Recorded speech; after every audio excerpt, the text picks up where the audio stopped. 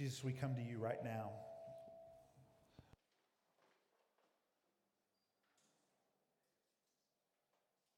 Knowing that you're the great physician, we know and believe that you are present. We know that you are here, working, even in our midst. And so right now we ask that you bring comfort, peace,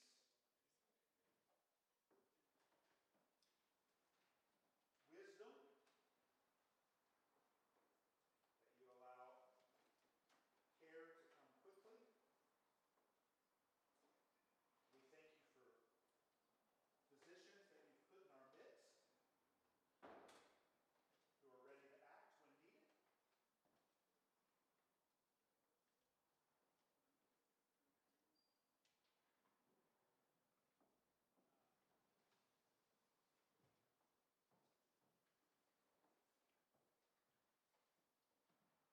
We know that there are moments like these that cause anxiety and worry,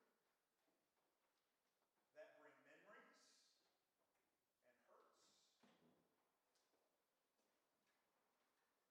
And so, Holy Spirit, we ask for your presence in those places.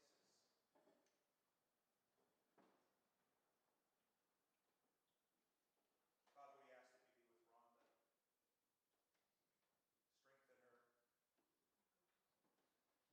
she moves and stands up, gets in the chair. We thank you for letting us see that. We love you, Rhonda. Jesus, it's in your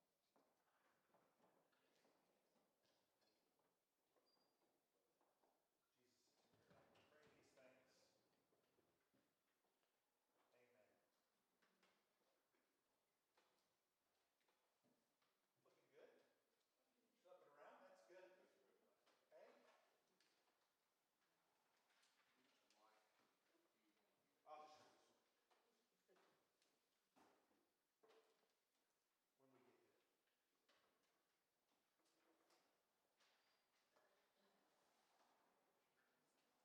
We're going to continue to move forward as Hannah comes and reads the passage for today. That's right.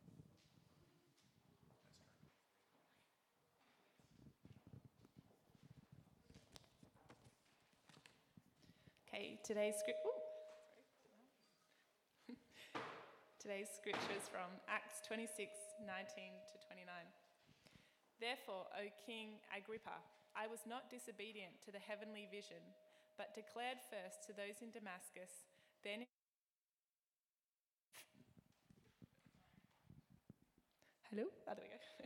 and throughout all the region of Judea, and also to the Gentiles, that they should repent and turn to God, performing deeds in keeping with their repentance. For this reason, the Jews seized me in the temple and tried to kill me. To this day, I have had the help that comes from God, and so I stand here testifying both to small and great, saying nothing but what the prophets and Moses said would come to pass, that the Christ must suffer, and that, by being the first to rise from the dead, he would proclaim light both to our people and to the Gentiles. And as he was saying these things in his defense, Festus said with a loud voice, Paul, you are out of your mind. Your great learning is driving you out of your mind. But Paul said, I am not out of my mind, most excellent Festus, but I am speaking true and rational words. For the king knows about these things, and to him I speak boldly. For I am persuaded that none of these things has escaped his notice, for this has not been done in a corner. King Agrippa, do you believe the prophets? I know that you believe. And Agrippa said to Paul, in a short time, would you persuade me to be a Christian? And Paul said, whether short or long, I would to God that not only you, but also all who hear me this day might become such as I am, except for these chains. This is the word of the Lord. Thanks be to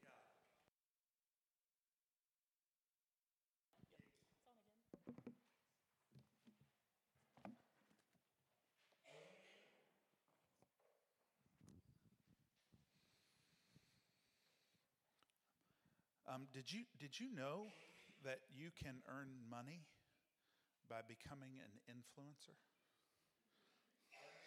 Did you know that you could start a social media account and do weird things to gain followers in order to then have other people and companies give you things so that you can show those things on your social media accounts in order for those people to think they need to get that very thing and then buy it. And you become an influencer. It's an actual profession. Now, content creators are kind of upset by that on these kind of social media things because there's lots of people who are doing absolutely seemingly nothing in order to become an influencer so that they can make money. Now, the capitalist in me says, good on them. Way to take advantage of the system. At the same time, I can understand why content creators who are making things that are supposed to be valuable to help us, like life hacks and those kind of things. No, not life hacks. It's amazing that there are people who get paid to just say this is what you need. Actually, it's not that amazing.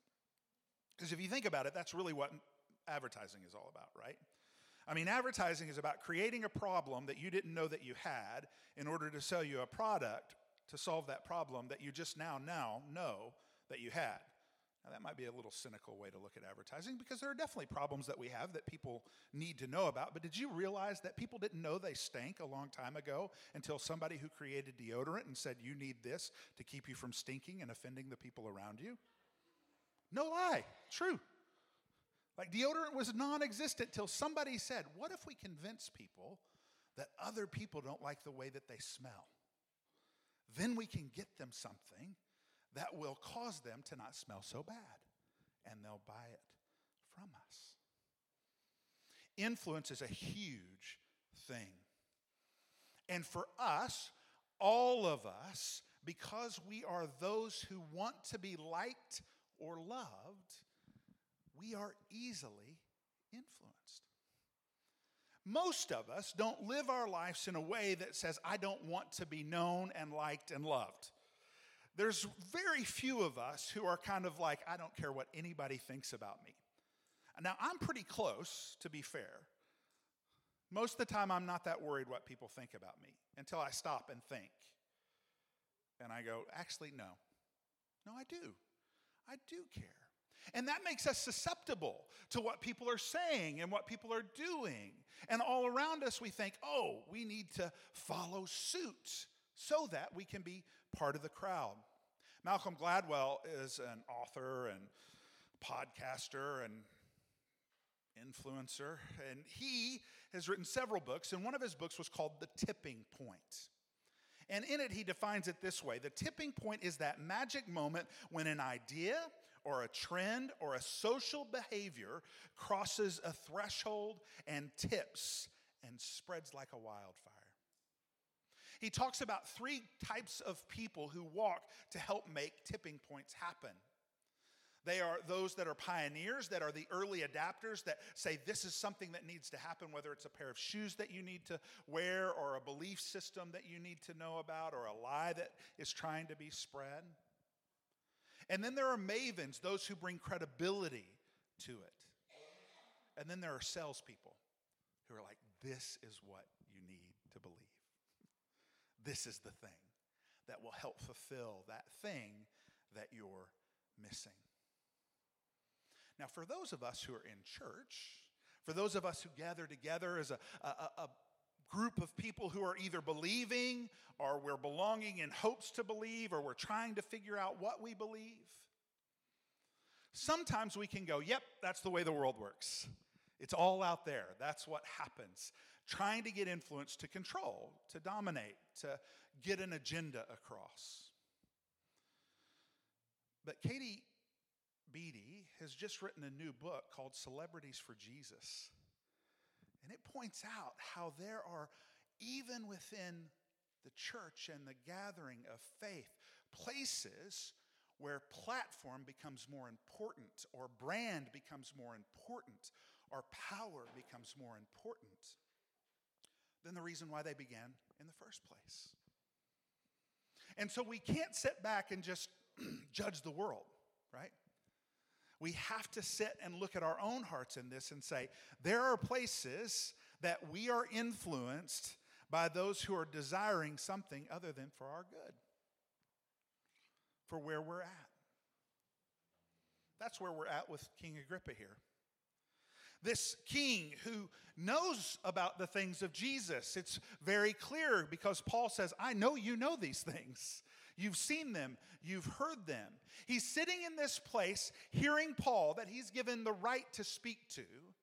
And Paul has taken advantage of it. But he also has Festus and others within the court sitting next to him. And he's listening to Paul tell his story, trying to influence him, trying to give him direction and understanding. And King Agrippa sits there, waiting and listening. Now, we got here because Paul went to Jerusalem, who knew that he was going to go to Jerusalem. And as soon as he got to Jerusalem, those of the Jewish nation wanted him dead. And so they went to attack him. Now, Paul was born a Roman citizen as well. And he says, I'm a Roman citizen, which took him out of the Jewish court system and put him into the Roman court system. And he basically uses his advantage in order to move up. And finally, he just says, I just need to go to the emperor. Now, that emperor is Emperor Nero. That's amazing that Paul's thinking, I want to go there. That's pretty bold. But it's also a way for him to be protected. There's a plot to kill him. And so that's thwarted, and they bring him finally to this place. Now, in those chapters that you were asked to read, we see Paul tell his conversion story a couple of different times. That's important for us to remember and know as we think about influence. As we think about this place where we struggle with what is influencing us. What are the things that we're listening to that make our hearts sing that maybe shouldn't be making our hearts sing anymore? And so we're in this place, and King Agrippa is in front of Paul finally. And he says, tell me your story. Tell me what's going on. And it's at that point that Paul lets him know what is happening, what's going on with him. And he tells him his conversion story again. Look, I was a Jew among Jews. I'm a Roman citizen. I believe that Jesus of Nazareth and the people that followed him were wrong. However, on the way to Damascus, I experienced something miraculous. And from that time, I have only been doing what that vision and God told me to do, which was to spread the truth. He goes down. Let me reread to you what you just heard. He says, to this day, this is verse 22, I have had the help that comes from God, and so I stand here testifying both to the prophets and Moses, and would come to pass, that what said would come to pass, that the Christ must suffer, and that by being the first to raise from the dead, he would proclaim light both to our people and to the Gentiles. Over and over again, Paul's been doing that. And he says it again. King Agrippa's sitting here. And he's listening. He's pondering. He's wondering. And Festus says, Paul, you're out of your mind. You're crazy. So at that moment, King Agrippa has to recognize that there are people within the courts who, if he says to Paul, I believe you're right, are going to look at him and say, you're crazy too. You're out of your mind. That you believe what this guy is saying. And so that's the first thing that happens. King Agrippa holding in, looking, analyzing, thinking about, he gets told, if you believe this, you're crazy, by all the people that are around him. Then Paul says, I'm not out of my mind. I am absolutely not out of my mind. And King Agrippa, I know you believe.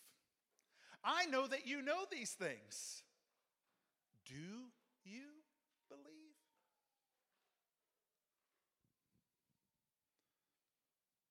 And King King Agrippa gets a little squiggly. And he says, "Do you think you're going to persuade me in such a short time? Do you think you have the power to do that, Paul?" See, it's a non-answer. It's a way to protect himself so that people around him don't think that he's crazy, but at the same time, he's not fully committing to it. It gives him the ability to sort of say, "I never believed that at all." But there's something about King Agrippa. There's something about the knowledge that he has. There's something that's going on that Paul, through Holy Spirit, is able to say to him, "You know all this stuff. I know you believe. Now say it. Do you believe?" And then Paul gives this great answer back to him. He says, "I wish that all would believe that are hearing me and become just like me, except for these chains." In that moment, King Agrippa had a choice to make. He had a place where he could move in one direction or another. And he doesn't do it. He doesn't stand up and say, "Nope, you are crazy," or "Nope, I believe." He stays in the middle, still allowing himself to be influenced by both sides of the equation of what is happening.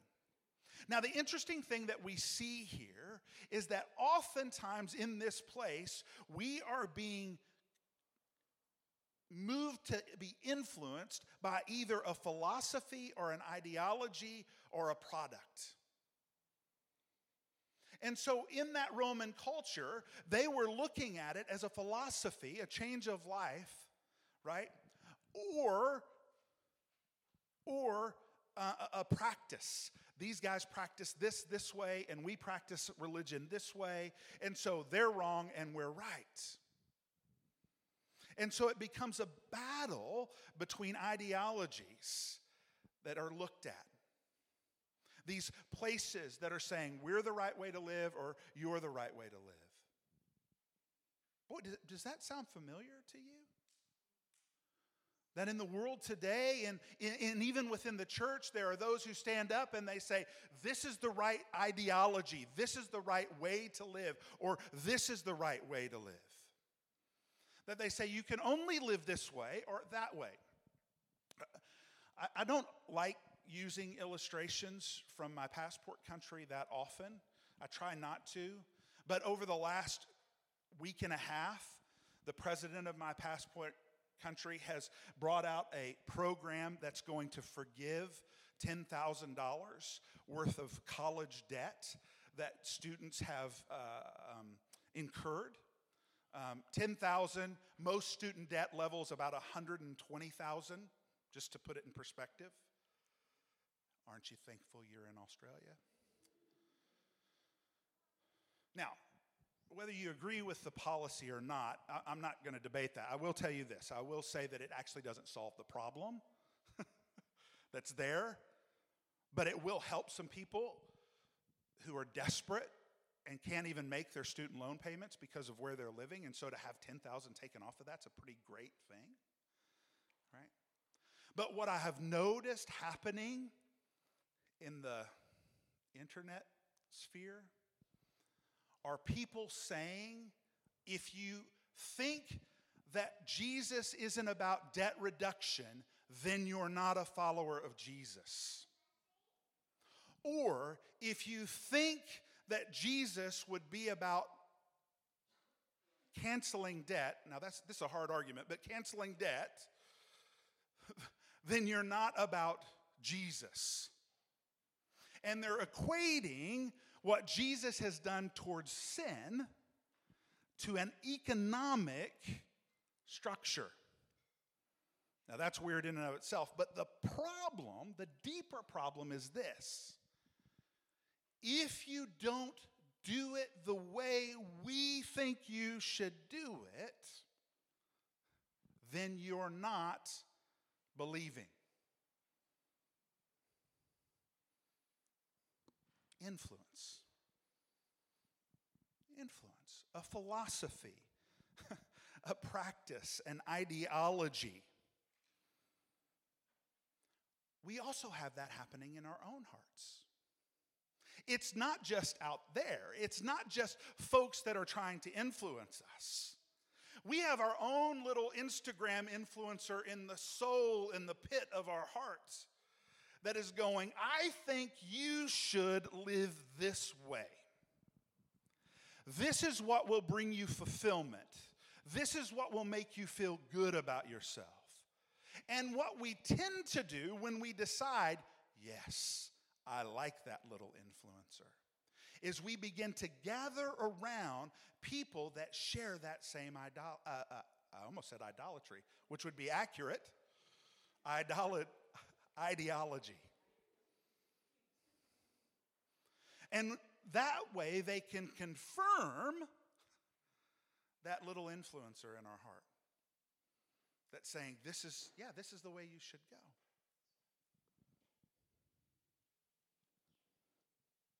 Have I made the argument? Can you tell I'm a little discombobulated still? Yeah, good. Just want to be fair. So I'm going to wrap this up. Here's the thing. Paul didn't bring an ideology. Paul didn't bring a practice.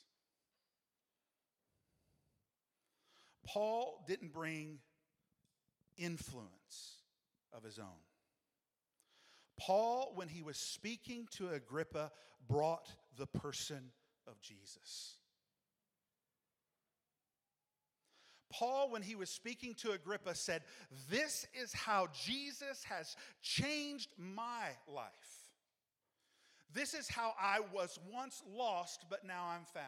This is how I was going and following the influences outside of myself and within my own heart towards destruction.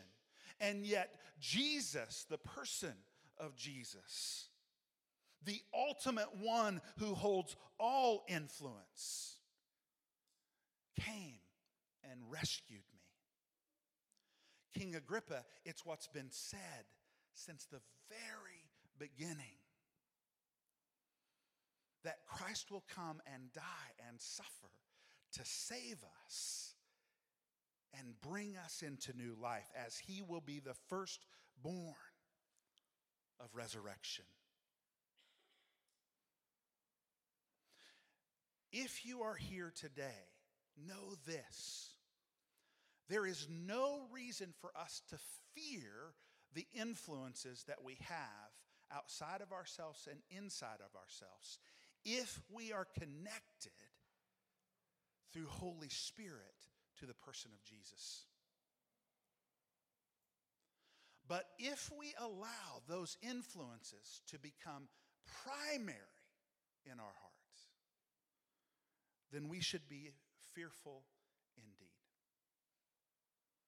Because at that place, we will neglect to see that the one who is greater than any influence, who sacrificed all of that power to come as a humble servant and die for us,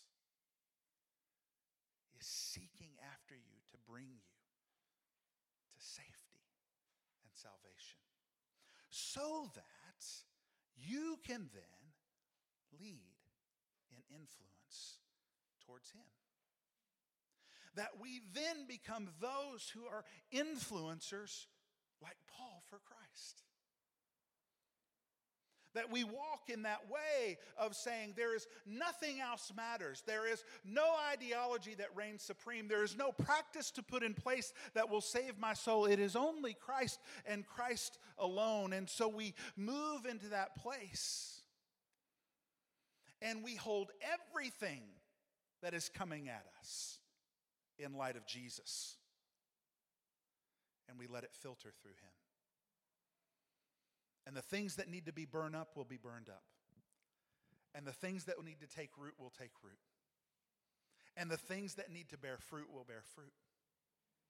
And the things that will bring glory to God will bring glory to God. And we don't do that by ourselves. We do that together. And sometimes we have to say, you're letting something influence you that's not supposed to be influencing you. And sometimes we have to say, you think I have something influencing me that shouldn't be influencing me? Have I missed the step with Jesus? Because that's who is the greatest influence of all for us. All right, let me pray.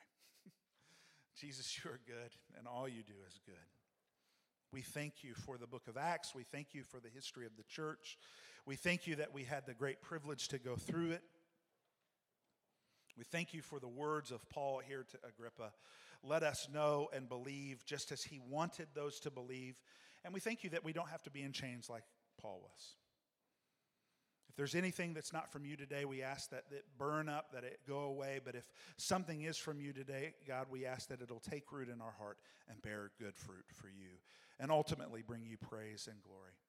It's in your holy and precious name, Jesus, we pray. Amen.